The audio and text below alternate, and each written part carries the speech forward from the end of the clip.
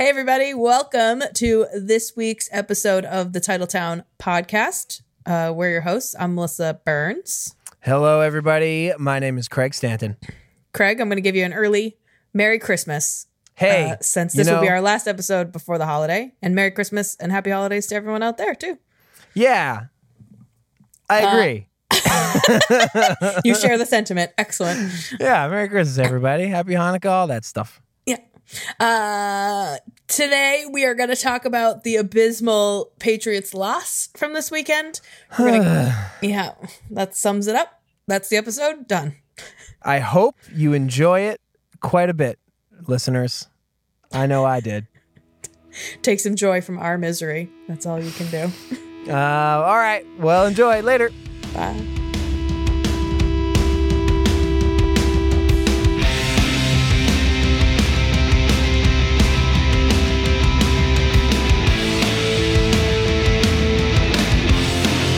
Hello, everybody. Welcome to the Titletown Sports Podcast, pre-Christmas edition. Yeah, 6 days out. 6 days out. We're counting it As down, we record. baby.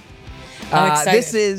This is either episode 60 or episode 59 for the second time. Melissa, do you want to tell him? Do you want to tell him what happened to the forgotten episode 59 from last week? Yeah, so we were recording remotely, as we're also doing tonight. As we do. You from the Titletown satellite offices in Quincy, Yeah, me from in my Quincy. car like a vagrant. Yeah, like a homeless person. Nice. And yeah, we Behind the ran Domino's. next to a dumpster, probably. We ran into some technical difficulty, and somehow my half of the recording got corrupted and could not be played as a file. So we could have posted an episode with just Craig talking to himself and probably laughing like a maniac occasionally with no context as to what was said on the other side. A lot of gaps. A lot of long gaps. A lot of long pauses.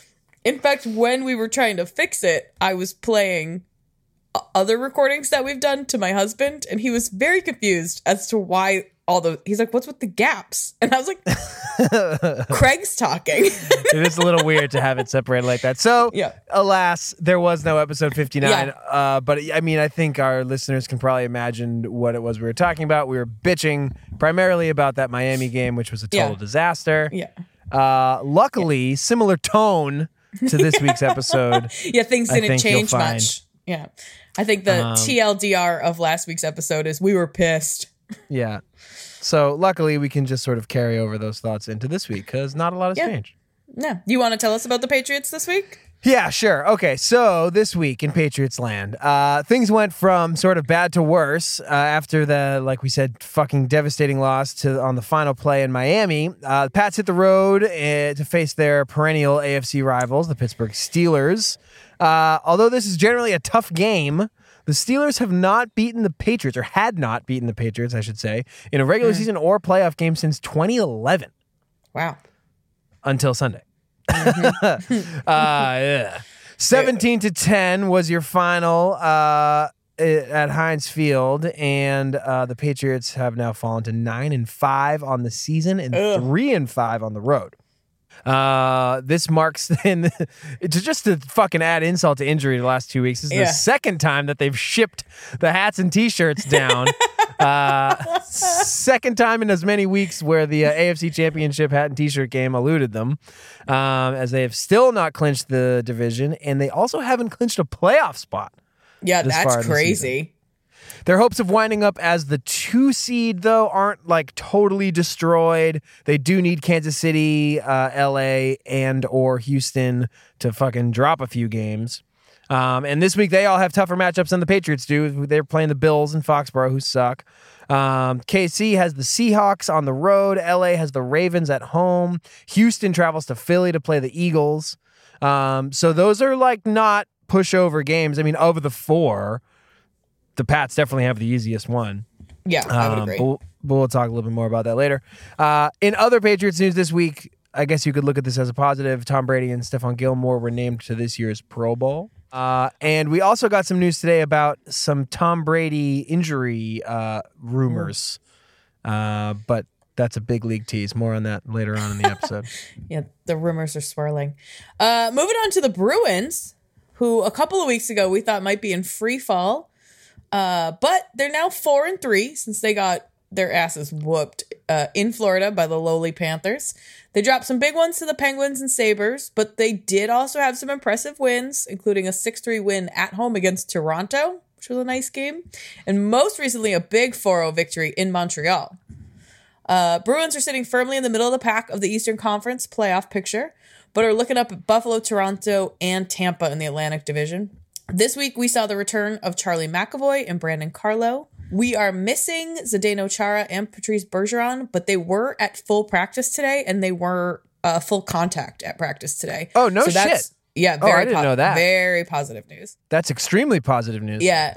And then, the Bruins grind kind of continues this week with games against Anaheim, Nashville, and New Jersey. And the game after that is the fucking Winter Classic, New Year's Day. Fun. That will be at Soldiers Field in Chicago. Yeah, Chicago. There's like a gentleman's agreement in hockey that like you can't trade people around the trade deadline or around Christmas.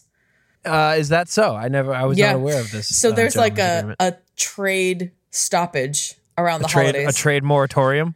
Yeah, so that people aren't like uprooting their lives right around Christmas. So you won't see any movement from the Bruins over the next week or two. But maybe after the Winter Classic, especially when they get everyone back and healthy, we might see some moves coming if they need another defenseman, or definitely someone that can score would be helpful. Yeah, some secondary scoring would be good. Although one of the things that's been interesting about Bergeron being out, just like a quick line on that, is they moved David Krejci from the second line to the first line. So Krejci was, for a lot of the time that Bergeron's been out, he replaced Patrice Bergeron on that Marchand, Bergeron, Pasternak line. So you have David Krejci now playing in between Bergeron and Pasternak. And they've just, it took a couple games to kind of like figure it out. But for the last few games, that threesome has been as good, arguably, as they were when Bergeron was there. So there's been some speculation about, okay, well, if you know that top line is going to be sick no matter who's centering it, whether it's David Krejci or Bergeron, maybe you stick Bergeron on that second line where Krejci was and really wasn't having a whole lot of success. And Patrice Bergeron automatically makes anybody he's playing with better. So maybe that brings a little more scoring out of Jake DeBrusk and whoever else is on the other wing there. Yeah. So that was like a little call. That first line apparently is good with or without Patrice. It's just like you got to have a competent setter there, but there's just enough talent that it can work. So maybe just that little move could that could be nice. Could get them some scoring out of another line, which is what they really need. Yeah, that's what they desperately need. Even when they're healthy, that's what they need. Anyways, big week for the Bruins. How do you feel about those Winter Classic jerseys? Have you seen them? No, I didn't see them. You haven't seen them? Oh, that was a couple weeks ago. We sort of missed it on the podcast, but they're like the old 1930s style. Picture white sweater, big brown B in the middle, no spokes, just a big ass B. Oh yeah. They're sort of Googled it. lovably ugly. Yeah, they are very 1970s Pittsburgh Pirates. I was gonna say it's not 70s Bruins, but you're right. Yeah, so, I'm out on that. You're not into them? No, I'm not into them. If I'm ranking my Bruins Winter Classic jerseys, it goes from the Gillette Stadium ones, which were the black. They still wear those as third jerseys now. Yeah. I like these ones in second place. And the first Winter Classic that they did at Fenway in 2010, those ones were awful. They were yellowish with a very cartoony looking B. It was not good. Oh, I remember those. Oh, those were terrible. Yeah, those weren't great. Yeah, no, I'm not into that. Anyways, okay, Anywho. Let's move on. Yeah. So the Celtics. Yes. So for clarity, it's what is it? Wednesday night, yes. And the Celtics just lost to the Suns. Which sucks. Oh, dear. I was writing up this little recap while that game was happening, so just put yourself back in time before that game happened. Don't look now, but the Celtics won some games over the last few weeks, he said. The Celtics ripped off 8 wins in a row before they got beat on Saturday by the Detroit Pistons. Some highlights of this now dead win streak were beating the Chicago Bulls by the largest point differential in team history of 56 points. Incredible. Gordon Hayward dropping 30 off the bench against Minnesota. Beating the Anthony Davis-led Pelicans at home with a scrub lineup that had no Baines, no Irving, no Horford, and no Hayward. Kyrie Irving hitting 2 ridiculous three-pointers to seal it in overtime against the Wizards. And the emergence of Celtics rookie Robert Time Lord Williams as a budding big man. And now to what happened tonight, which is they took on the Phoenix Suns, the shit-ass Phoenix Suns at home. This is, again, Wednesday night. And got beat, so that's not great. Some other some late breaking news, which is also not great from this game, is that Celtics big man Aaron Baines broke his fucking hands on the rim. Or hands, not hands. No. He broke one hand. Singular hand.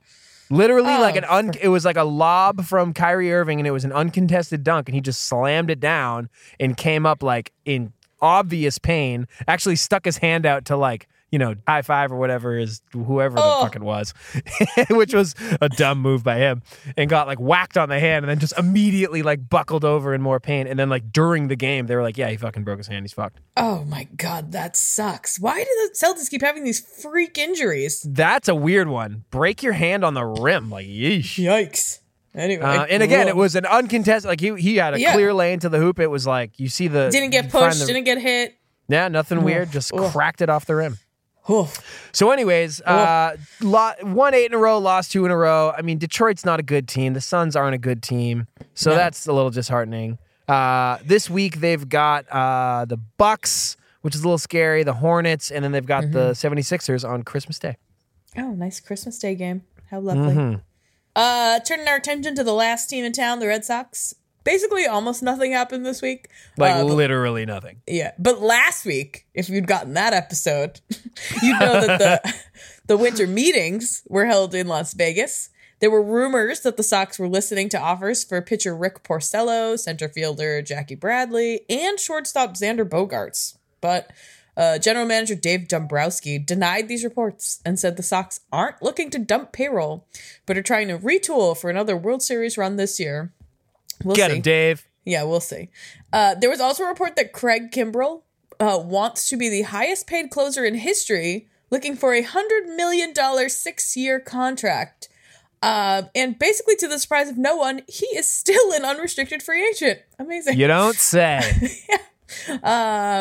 Also, last week saw the departure of Sox reliever / Yankee fighter and World Series hero, Machine Gun Joe Kelly, also my neighbor. Bye. He is signed with the LA Dodgers on a 3-year, $25 million deal. Big money for Joe Kelly coming out of the LA. Big money for Joe Kelly. Yeah, good for him. I just, Yeah, good for him. Bad for the Dodgers. He was responsible for some of the worst and some of the best relief pitching performances I've ever seen in my life. All in 1 year. In fact, all within like 3 months of each other. Also allowed me and my father-in-law to have a great argument at family dinner about whether or not he sucked. Well, because once you found out he lived in Quincy, that means he's automatically a nice guy who deserves respect. He's one of our people. Are you kidding me? How dare you talk ill of him? Well, he's gone now, so fire away. Look who was right now. So a lot's been going on in Boston, sports wise, certainly. But we're gonna probably spend most of our time this episode talking about the Patriots, as they are.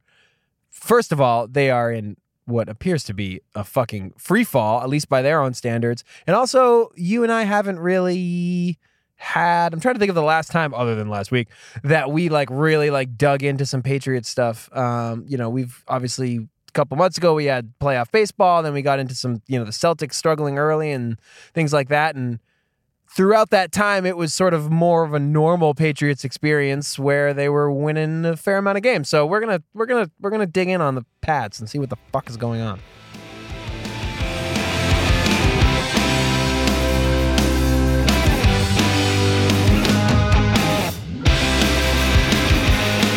Quick update on my recording this episode in my car behind a Domino situation. A gigantic truck has showed up. I was just getting buzzed around by delivery drivers for a while, but now there's a giant truck and they're unloading what I can only imagine is a shitload of frozen ass pizzas. But I'll be keeping my eye on them for quality control. Oh my god! Oh, look at it's a lot that of pallet! pizza. Holy shit! This is a peek behind the curtain for You're getting way too sure. much inside information about Domino's. Yeah, no more than I ever making me thought I'd hungry. need or want. All right, so this week, the Pats lost to the Yeah. Steelers, as we all know. It Brutal. was a fucking frustrating game. What was it? Do you have any like initial takes just like coming right out of that? It was just frustrating to watch. Like, we've seen the Patriots lose before, and it's not pleasant. Like, nobody wants to see your team lose. But this was just like, it felt like they were so close every time. And like the defense giving up 17 points to Pittsburgh, like, you can't hold them accountable for what happened there. They had some good special teams play. And then I just feel like the offense like never was clicking. Like, they just couldn't, they'd move the ball great and then couldn't seem to get in the end zone. And like, we're just giving it up every fucking time.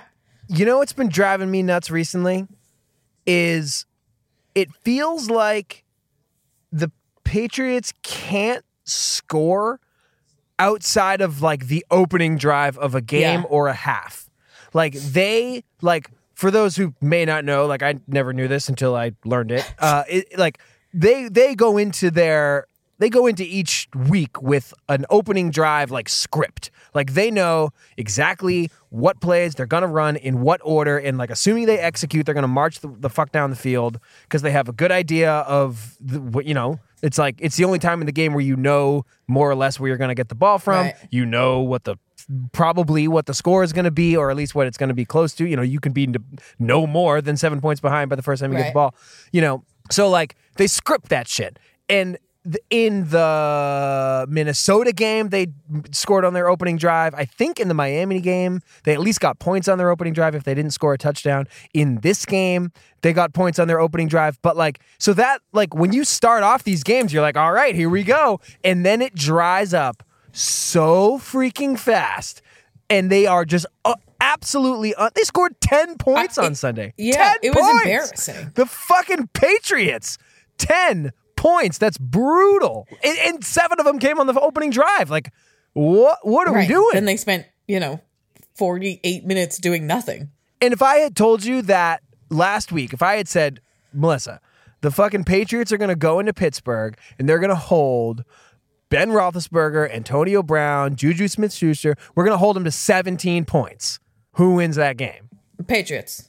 Patriots every time. 10 out of 10. Oh, you're going to hold them to fucking 30, 17 points? 30 to 17. Nice. Yeah, Brady and the Patriots need to score 20 to win. Like, done deal. Okay. Like, they'll win that game Easy. going away. Easy. No. And they obviously didn't do it. And it's just wild to me that when you look at the roster, I mean, when you look at who they have available on offense between Rob Gronkowski, Julian Edelman, Josh Gordon, James White, first round pick, Sony Michel, Tom effing Brady, like, and you get 10 points? Well, and they were just killed with penalties too. Like, it felt like every series it was holding.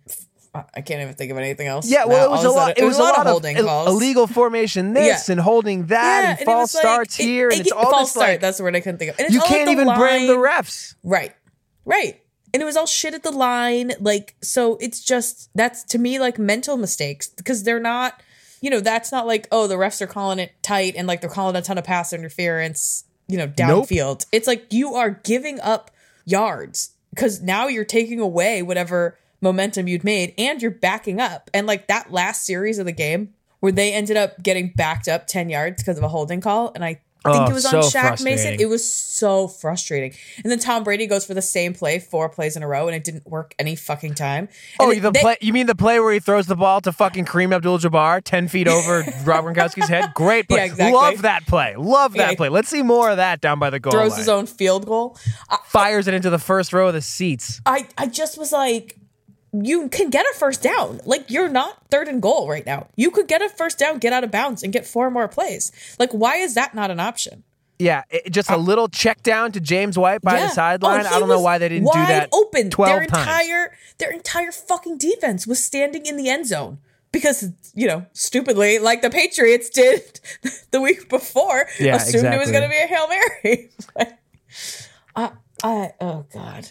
It was bonkers. It was a concerning loss. I mean, like, it's one thing, like let's like just quickly, like going back to like Super Bowl 52, right? Where it was knockdown, drag out, points flying all over the board, like basically comes down to the last possession in like no defense showed up.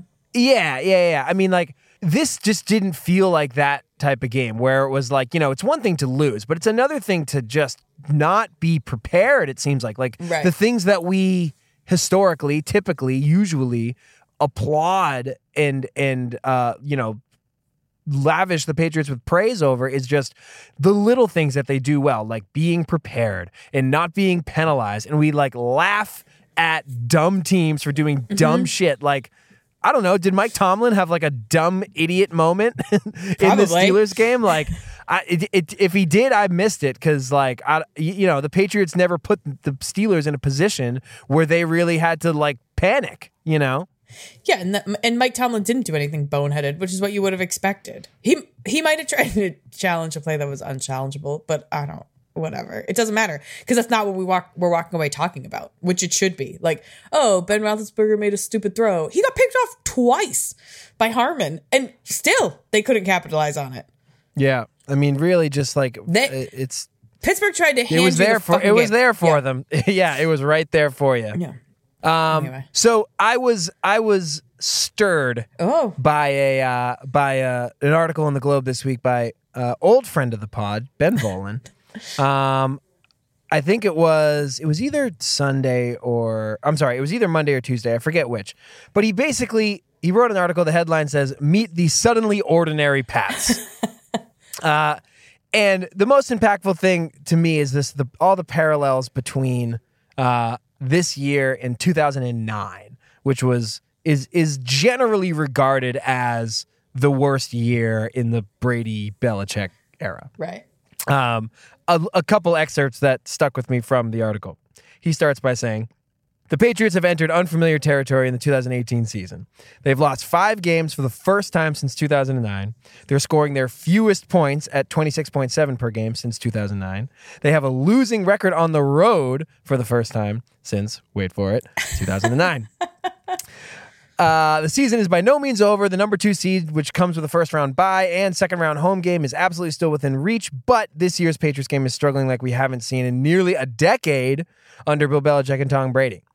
And then he goes on to kind of recap the offseason where we obviously saw Nate Solder and Danny Amendola and fucking Dion Lewis and all these players walk out the door.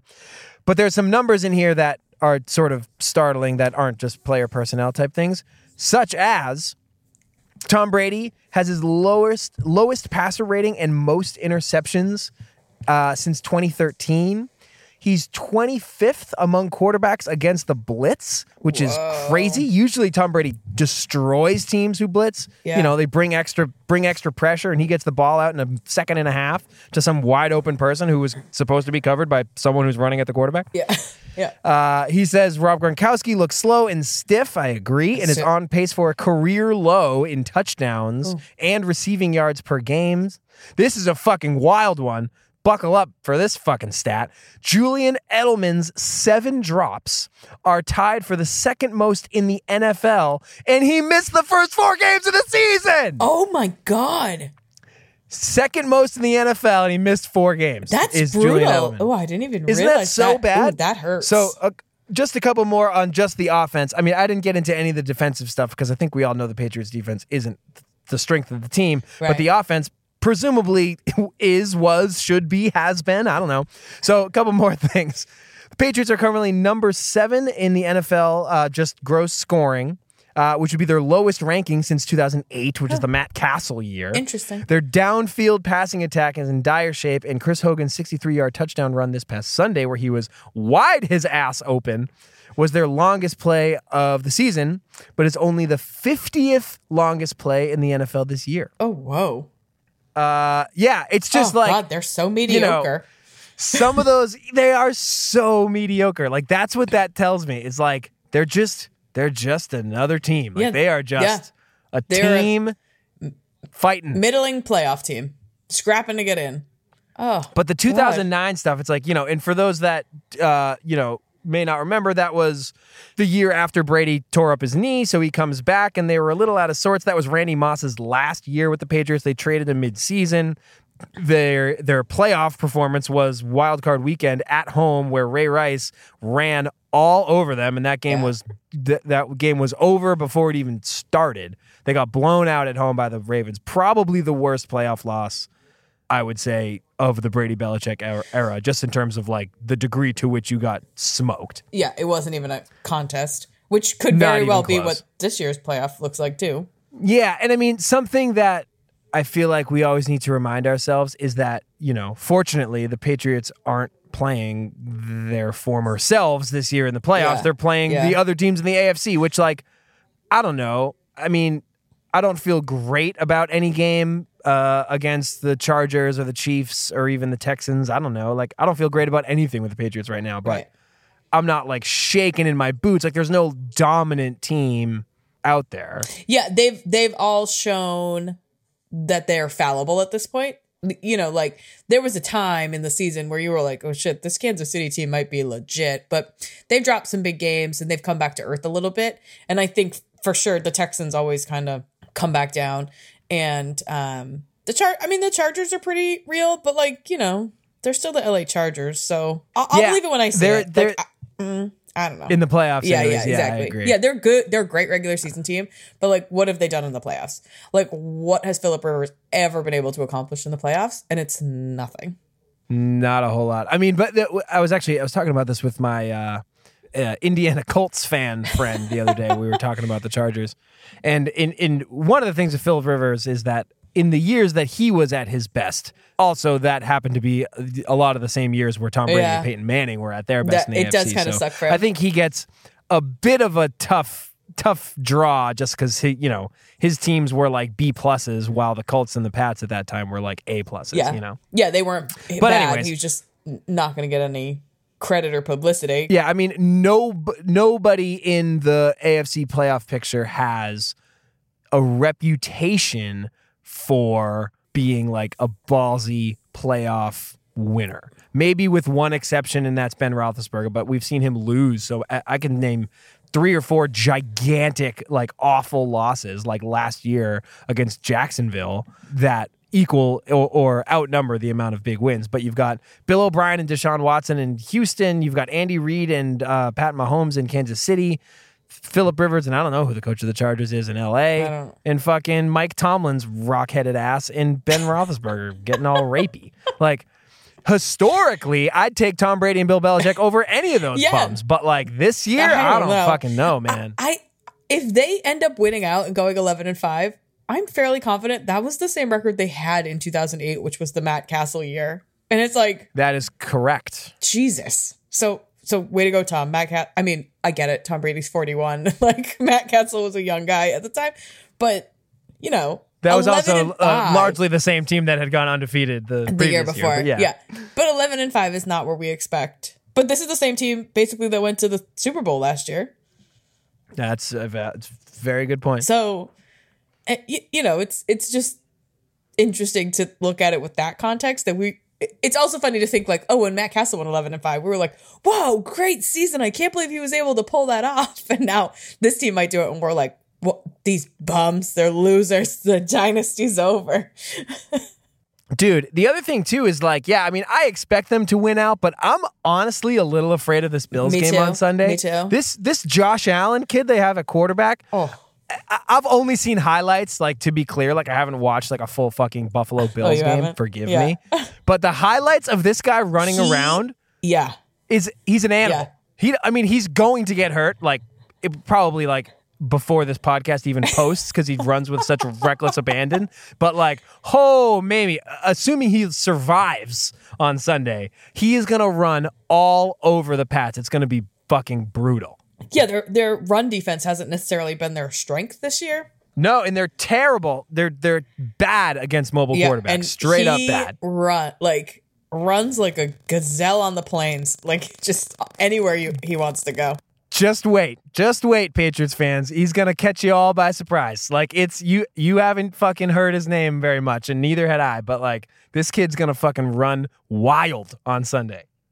All right. So what about this injury thing? You want to talk about that? I do. Mike Giardi was on Toucher and Rich, I think this morning. Yeah, it was this morning. He was on Wednesday morning. And he was talking about like how Brady has looked just like his lower half, so his legs, have been off going all the way back to the Tennessee game. He said, I would not be surprised when all is said and done that we hear something about either, I'm guessing it's an MCL. I'm saying he has a tear or a partial tear of the MCL, and that's why he's still playing. Do you buy that? Do you think that Brady's out there playing hurt? Yeah, I mean, I really do. I mean, it's funny though, because like I think that like most football players, Tom Brady has had injuries and played through injuries plenty of times in his career. But what's different about this year is like you can see in some of these plays, like you saw it in the final series against Pittsburgh this week, you can see the evidence of a guy whose primary goal is self-preservation. Yeah. Like he's ducking out of throws. He's rolling out to his left when there's like very little pressure on him. You know, there's just kind of traffic around the pocket, but no like one pass rusher necessarily like breaking away and getting home. And he's just bailing, straight up bailing out of some of these throws. And previous versions of Tom Brady would hang in there and hang in the pocket and deliver a fucking strike. And I just don't, I guess what I'm trying to say is like, I don't believe that the only difference between then and now is the fact that now he's got a hurt knee. You know, like he's had injuries before. Of course he has. Whether or not we've known about them is separate. But like he's hung in there like just like anybody else would late in the season. And you know what I mean? Yeah, but if we but this year he's just not doing it. Well, and if we didn't know the severity of the injury, I also heard an interesting statistic kind of supporting Giardi's theory that he is actually getting less pressure than the majority of the quarterbacks in the league. In fact, he's the 5th lowest in being pressured on throws. So just like the total amount of pressure he's faced is 5th lowest among quarterbacks in the league. So like 24% of his throws, he's facing pressure. And watching him, you would think that it's 100% of them. The way that he's bailing out, it feels like he's making quick decisions. He's not doing his full like read to find out who's open. Like we just talked about him, like missing wide open guys. Like dude is like waving a flag at him and he's not seeing it. And to me, that's like because he's just trying to get rid of the ball because he's afraid of like being hit or losing the ball, or that's what it looks like to me. Yeah, I was listening to Greg Bedard on the Sports Hub this week, and he was talking about Gronk's numbers being way down this year, and he was like, "Yeah, I mean they don't design short routes for Rob Gronkowski. Like they have him running like, you know, like decently long, like 10, 15, sometimes 20-yard patterns, and like Brady can't hang on to the ball that long, and it's not because he's getting pressured." Like you were saying, it's just because he wants out. Like he's just like, fuck this shit. I don't have time to wait for Gronk to like make his break, 15, 20, 25 yards down the field. Like he's just not hanging in the pocket and allowing those plays to happen. Right. He's not like trusting that he can let the play kind of build in front of him and that he's going to have an opportunity to make a throw. And I think that hurts the Patriots. Like that's what they're good at. And he's always been known for his pocket presence and like not releasing the ball too soon. And, he, knowing how to fall, like his pliability helps his body know how to fall and absorb the shock from it. But this year it just feels like he's just quick to release it. And that's going to be a problem for them because if you know that's like, if that's what the tape is on Brady, then you know who to defend. Like you're going to run your defense differently because you're not going to worry. Cover James White. James White out of the backfield because no one else is going to be open downfield. Right. And if they are, it's not going to matter because Brady will have bailed by that point. Edelman will drop it. Gronk won't be able to hit his route before Brady's like tossing it down. I couldn't believe that Edelman stat. I mean, he gets targeted a lot, like to be clear, but to be second in the league in drops and you've missed a quarter of the season, like that's bad with 2 games remaining. Well, I mean, I guess the rest of the league has 2 games remaining too, so that's not really fair. But yeah, I mean, you missed a quarter of the season, over a quarter of the games played that everybody else has played so far. It's like, yikes. Yeah. Hey, so we got a call this week. Yeah, let's hear it. And actually, we should also say too that we should we have an apology to our Dolphins fan caller, Dan the Dolphins fan, who got the opportunity to call into our show and rub our noses in the Dolphins' victory last week, but unfortunately, that was also the week that is lost to the ether, the digital artifacts it's of life. Somewhere, but never to be recovered. Sorry, buddy. But you, maybe next Dan, year. you were right. You win. Or you know what will happen, Dan, when the Dolphins win out this year and the Patriots drop the last two and the Finns win the AFC East, then you can really fucking go nuts. Oh, anyways, so we have this caller this week who did not identify himself. So this is just our mystery caller who had a bunch of takes and got actually cut off by our voicemail system. So we're just gonna let him roll and respond to what he's got to say.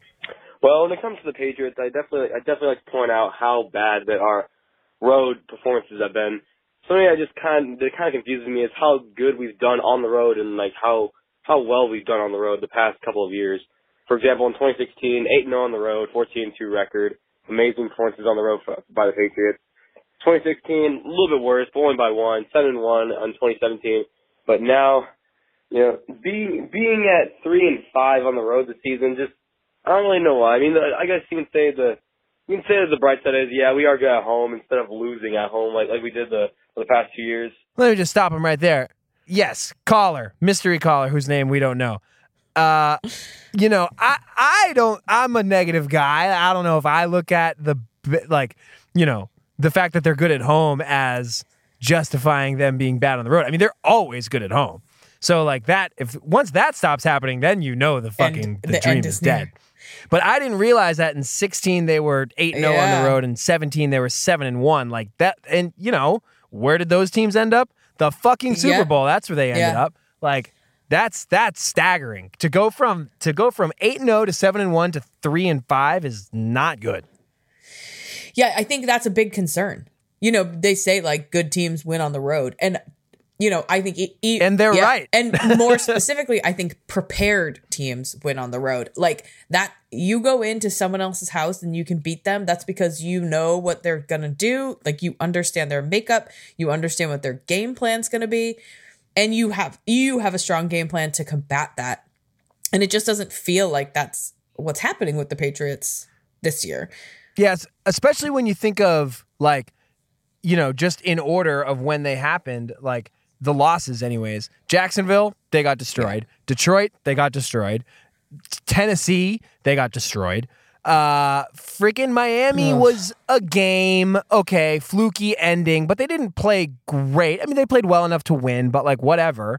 Out to lunch on the final play. And then this Pittsburgh game where they fucking scored 10 points. Like, say what you want about how the rest of it played out, but like, these are not like I was saying, like the Super Bowl analogy, like these are not like, shootouts, down to the wire, like, oh man, like could have gone either way. Like that's not how it's been happening. No. Anyways, he goes on.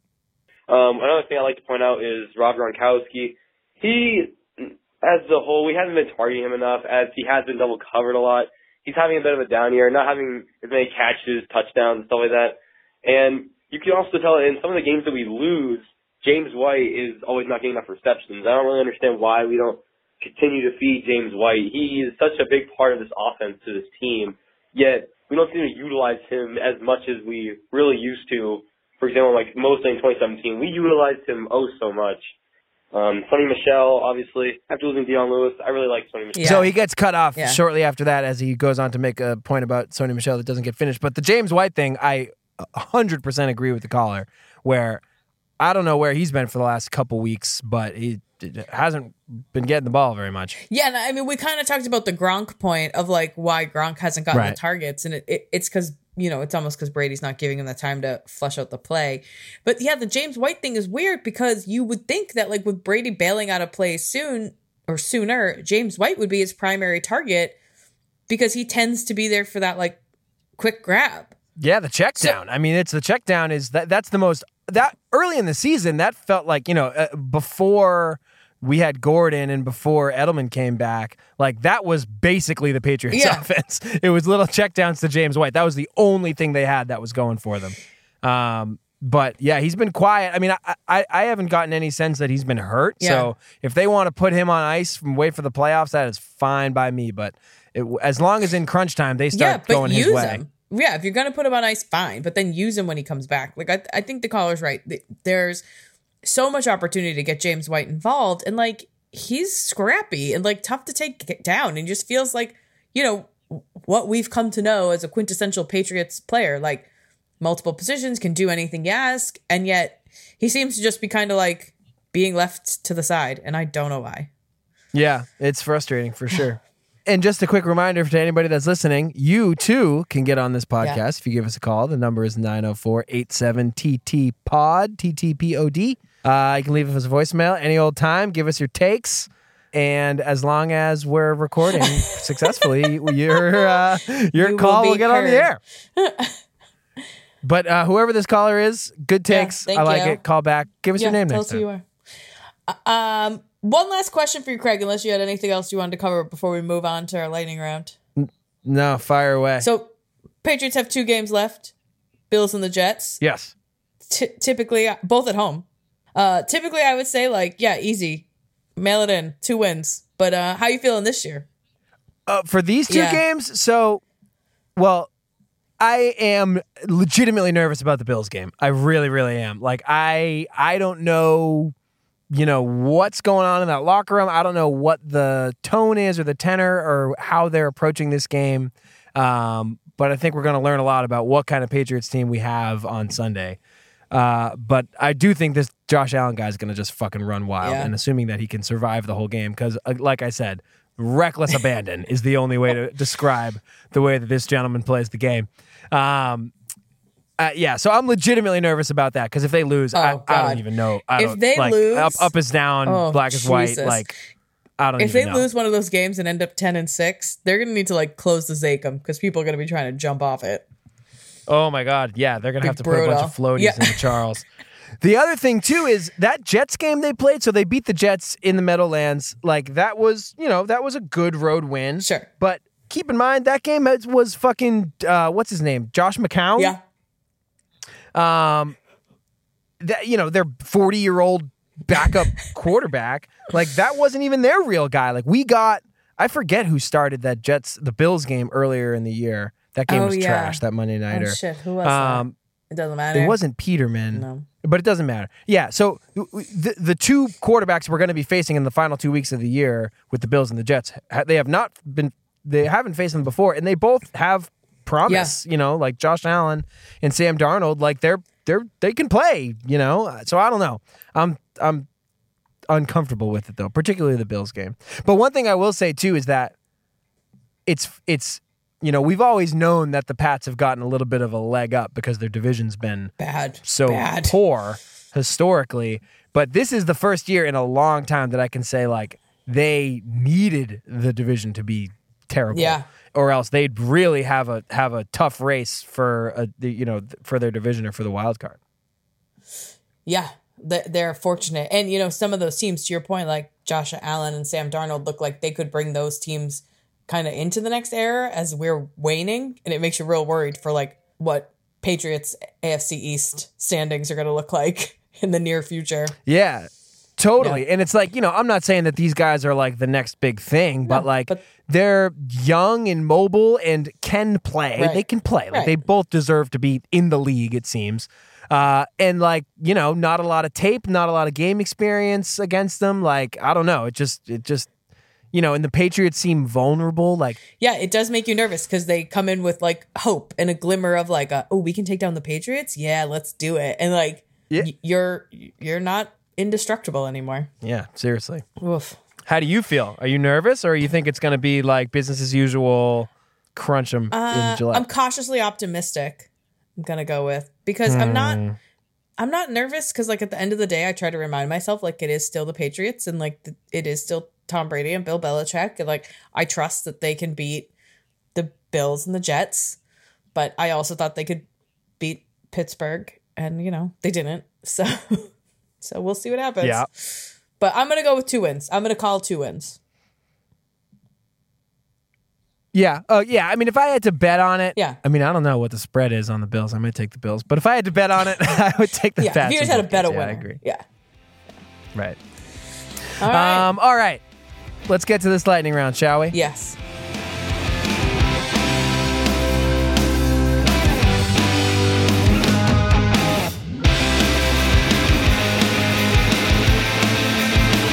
All right, lightning round. Here we go. We got to keep it quick. Okay, we'll try. We're terrible at keeping it quick. But this week, Tom Brady and Stephon Gilmore got named to the Pro Bowl. Exciting. Hooray. This is the first time the Patriots have only had 2 players named to the Pro Bowl since 2008, as we mentioned before, the Matt Castle year. Is this a sign of lack of talent on the Patriots roster or stars underachieving, i.e. Gronk, Edelman, McCourty, etc.? I think it's primarily, I mean, because again, it's a Pro Bowl, right? So, like, I think primarily this is stars underachieving, which is why they're not represented here. Like, the Patriots have plenty of Pro Bowl caliber players on their roster, you know? Yeah. But they certainly aren't performing like it. So I think this is more. I mean, I do think that there is a lack of talent on the Patriots roster, to be clear. But in terms of like names that would be in the Pro Bowl, like your Gronks, your Edelmans, a lot of people are getting all bent out of shape because James Devlin wasn't on the Pro Bowl. Matt Slater had gone to like 7 of the last 8 or something like that. Yeah. Like these are all takes reserved for people who give a shit about the Pro Bowl. But I do think it speaks to like how poorly they've been playing. And honestly, I'm not even so sure Tom Brady deserves to be there this year. That was more what struck me about it. As I was like, Tom Brady, really? I don't know. Gilmore's been balling though. That's for sure. He's been him and Trey playing lights Flowers. out. Trey Flowers was the other snub. Yeah, I thought. I think so. All right, Melissa. Yeah. This question was in last week's episode, but it never saw the light of day. So I'm going to ask you again. Last week, an expansive ESPN Outside the Lines report on the food served at North American pro sports stadiums was released. They ranked all North American sports venues from worst to best, sorted by sport. And it was basically like they went into all these places and like gave a bunch of violations for a bunch of gross shit. So the best venues just had the least violations. Okay. You'll be glad to hear that the TD Garden, Fenway Park, and Gillette Stadium were all in their respective sports top 10 Oh, nice. for best/cleanliest /least problematic food vendors. And just as a fun PS, Yankee Stadium was the worst in Major League Baseball. So my question to you, Melissa, is: do you mess around with stadium food? And what's your poison, if so? I do. I'm always good for like a beer or 2. I think that's important. Sure. And then when I go to, I think that's important. I just want to set the record. And then when I go to eat something in a stadium, I feel like it needs to be real finger food, like a hot dog or popcorn or a pretzel. You can't eat like you can get like chicken fingers and French fries. It's too much to balance and work with. Like I just can't do that. I can't. I would like that as a meal, but not in a stadium setting. Also, my one complaint about stadium food is the size of the slice of pizza at the TD Garden. It's inedible. It's far too big, and there's no way to hold it and eat it respectfully. Oh, good bang for your buck on that slice. Yeah, though. it's the whole length of my arm. I'm like, It's like a World Series pennant. whacking the guy in front of me with my fist while I'm trying to eat my pizza. Anyway. I highly recommend checking out that article for anybody that's listening. That was very interesting and very disgusting. Yeah, it might give you a good idea of like what ballparks to go visit if you wanted to do like a away game somewhere. Or not visit. Yeah, or not. Carolina Panthers safety Eric Reed was randomly selected for a drug test following Monday's 12-9 defeat at the hands of the New Orleans Saints. According to Reed, this is the 7th time he's been tested, despite appearing in just 11 games for the Panthers this season. You may remember Reed from his social activism and decision to kneel during the national anthem a few years back. He was actually the first player to kneel with Colin Kaepernick in 2016, when the two former 49ers began drawing attention towards issues of racial inequality and police brutality. Is the NFL seriously dogging Eric Reed this bad? And why are they so goddamn obsessed with these anthem kneelers? I have no idea why they're so obsessed with the anthem guys. The NFL is seriously fucking dogging Eric Reed this bad. It does not make any sense to me why they are targeting him in such a overt way. The guy's been tested 7 times and played 11 games this year. Like, that's crazy. And just, there's a lot of bad dudes in the NFL, man. Like, we in the age of social media and everybody having cameras and video recorders in their pockets at all times, like, we are exposed to some of the shenanigans that NFL players and really anybody in public life get into in their personal time and off the field. And like, we have a much better understanding now than we ever have before of like the degree of just rampant domestic abuse and violence towards women, wives, girlfriends, children in some cases. Like, it's brutal. And like the NFL chooses to make sure that this dude is like walking the fucking straight and narrow because he protests police brutality. It's nuts. It boggles my mind where they choose to like lean in and give a guy a hard time. It's just more evidence of the NFL not knowing what's really important at the end of the day. Seriously. Anyway. All right. In a less frustrating story. Much funnier. Unless you worked for NASA in the past. This week, Golden State Warriors point guard Steph Curry made a like offhanded comment on some podcast about how he thought the moon landing was fake. This caused a lot of fucking ruckus in the basketball/space community. And one of the people who actually reached out to Steph on Twitter was former NASA astronaut Scott Kelly, who spent 520 days in space across 4 different missions. He did not, however, go to the moon. Oh, well, then what does he know? Well, the two ended up having a 16-minute discussion on Instagram Live with one another, where they talked about the Apollo program, which were the moon landings. Yeah. NASA in general, space flight, and the importance of inspiring kids to care about science, technology, engineering, and math, among other things. Steph Curry said that his podcast remarks were a joke and that he was taken aback by the stir that they caused. So my question to you, Melissa, is, was this a joke gone wrong by Steph, or is this another NBA flat earth type conspiracy theory that he's just walking back because of the bad press? I think it was probably legitimately a joke. The like faked moon landing is one of the biggest conspiracy theories out there. Like, there are tons of like conspiracy theory people that all say that it was faked and it was just a put on to like increase nationalism at the time. And so I think it probably was just a joke and him not seriously believing it. But, you know, it's not so out of left field. Like, people talk about that as like a thing. Yeah, I mean, at least that's like a known. Yeah. He's like playing the hits on conspiracy theories. Right. You know, it's like saying the Illuminati, you know, created something. Like, okay, yeah, well, I'm not even sure what they're supposed to have done. I don't know what they do.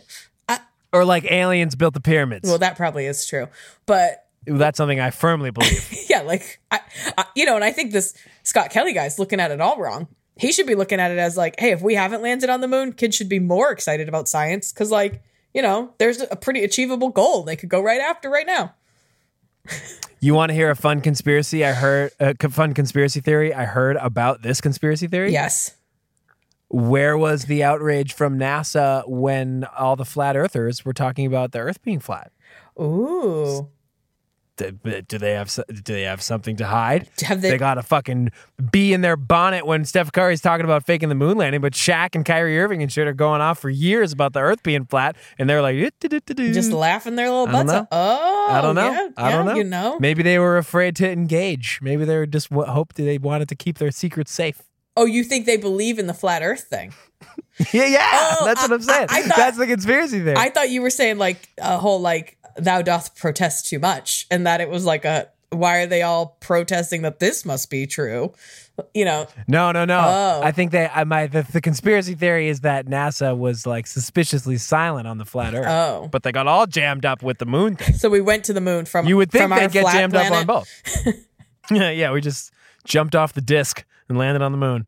I saw a thing. This is so unrelated, but I saw a thing the other day that was like, people around the world believe in the flat Earth theory. And then someone else was like, say that back out loud to yourself. That's classic. Yeah. All right. Getting back to sports. Last week, Washington Capitals forward and captain Alex Ovechkin scored 7 goals in 3 games, including back-to-back hat tricks in games against Detroit and Carolina. This has started some conversation about the possibility of Ovechkin possibly breaking Wayne Gretzky's coveted career goal record. Just for your reference, Gretzky had 894 career goals, which is nearly 100 more goals than the player in second place. Gordie Howe with 801. I love Gordie Howe. Ovechkin has 636 career goals and has been in the league 14 years. That's an average of 45 per year. He's 33 right now, and Gretzky retired at 38. If Ovechkin can stay on his 45 goal per year pace, he can break the Great One's record if he plays until age 39. Simple question. Can he do it? Well, the man is a fucking animal, Alex Ovechkin is. And he's obviously a goal-scoring machine. He's been that his whole career. The thing that he's changed most recently, he's actually found out how to win in the playoffs and be a good leader of the team. Yeah. But I don't know, Melissa, if you've ever explored this. I'm sure Capitals fans have, but Alex Ovechkin, he literally, these have all been reported, well-established facts. He basically eats an entire chicken parm dinner with pasta and breaded chicken and shit before every fucking meal. Before every game. He drinks soda on the bench. Wow. He has a water bottle with Dr. Pepper in it on the bench in NHL games in which he's scoring back-to-back hat tricks. This guy is out of his fucking mind. And so I don't know how many goals he's actually scored, but we just did the math of it's on pace for 45 goals per year. He's got if he can keep that up, drinking his Dr. he can Pepper. play drinking his fucking pop. Yeah, I think he could. Gretzky played a long time, but he didn't play insanely long. Right. He retired at 38. He probably came into the league at 18, so that's a clean 20-year career. Nowadays, that's not uncommon. Gordie Howe was the opposite. Gordie Howe played until he was mid 40s. He played wicked long. But yeah, Ovechkin is right there. If he can just keep his current pace, he's just got to crank out 6 more years, 7 more years, and he's right there. Yeah, and that's entirely doable. A lot of guys play to their mid 40s now. That's not a stretch for him. Yeah, I mean, he's not going to be that. I mean, look at Jágr. Right, the thing that I didn't put in this little thing is Jágr's third. Jágr's got 776 on that list, Jesus. if you can believe it. And yeah, I mean, he's not going to score 45 goals when he's 42, but maybe his production drops not to with that 20. fucking diet. I don't know. Maybe it's working for him. He's a 12-year-old boy diet. He's working.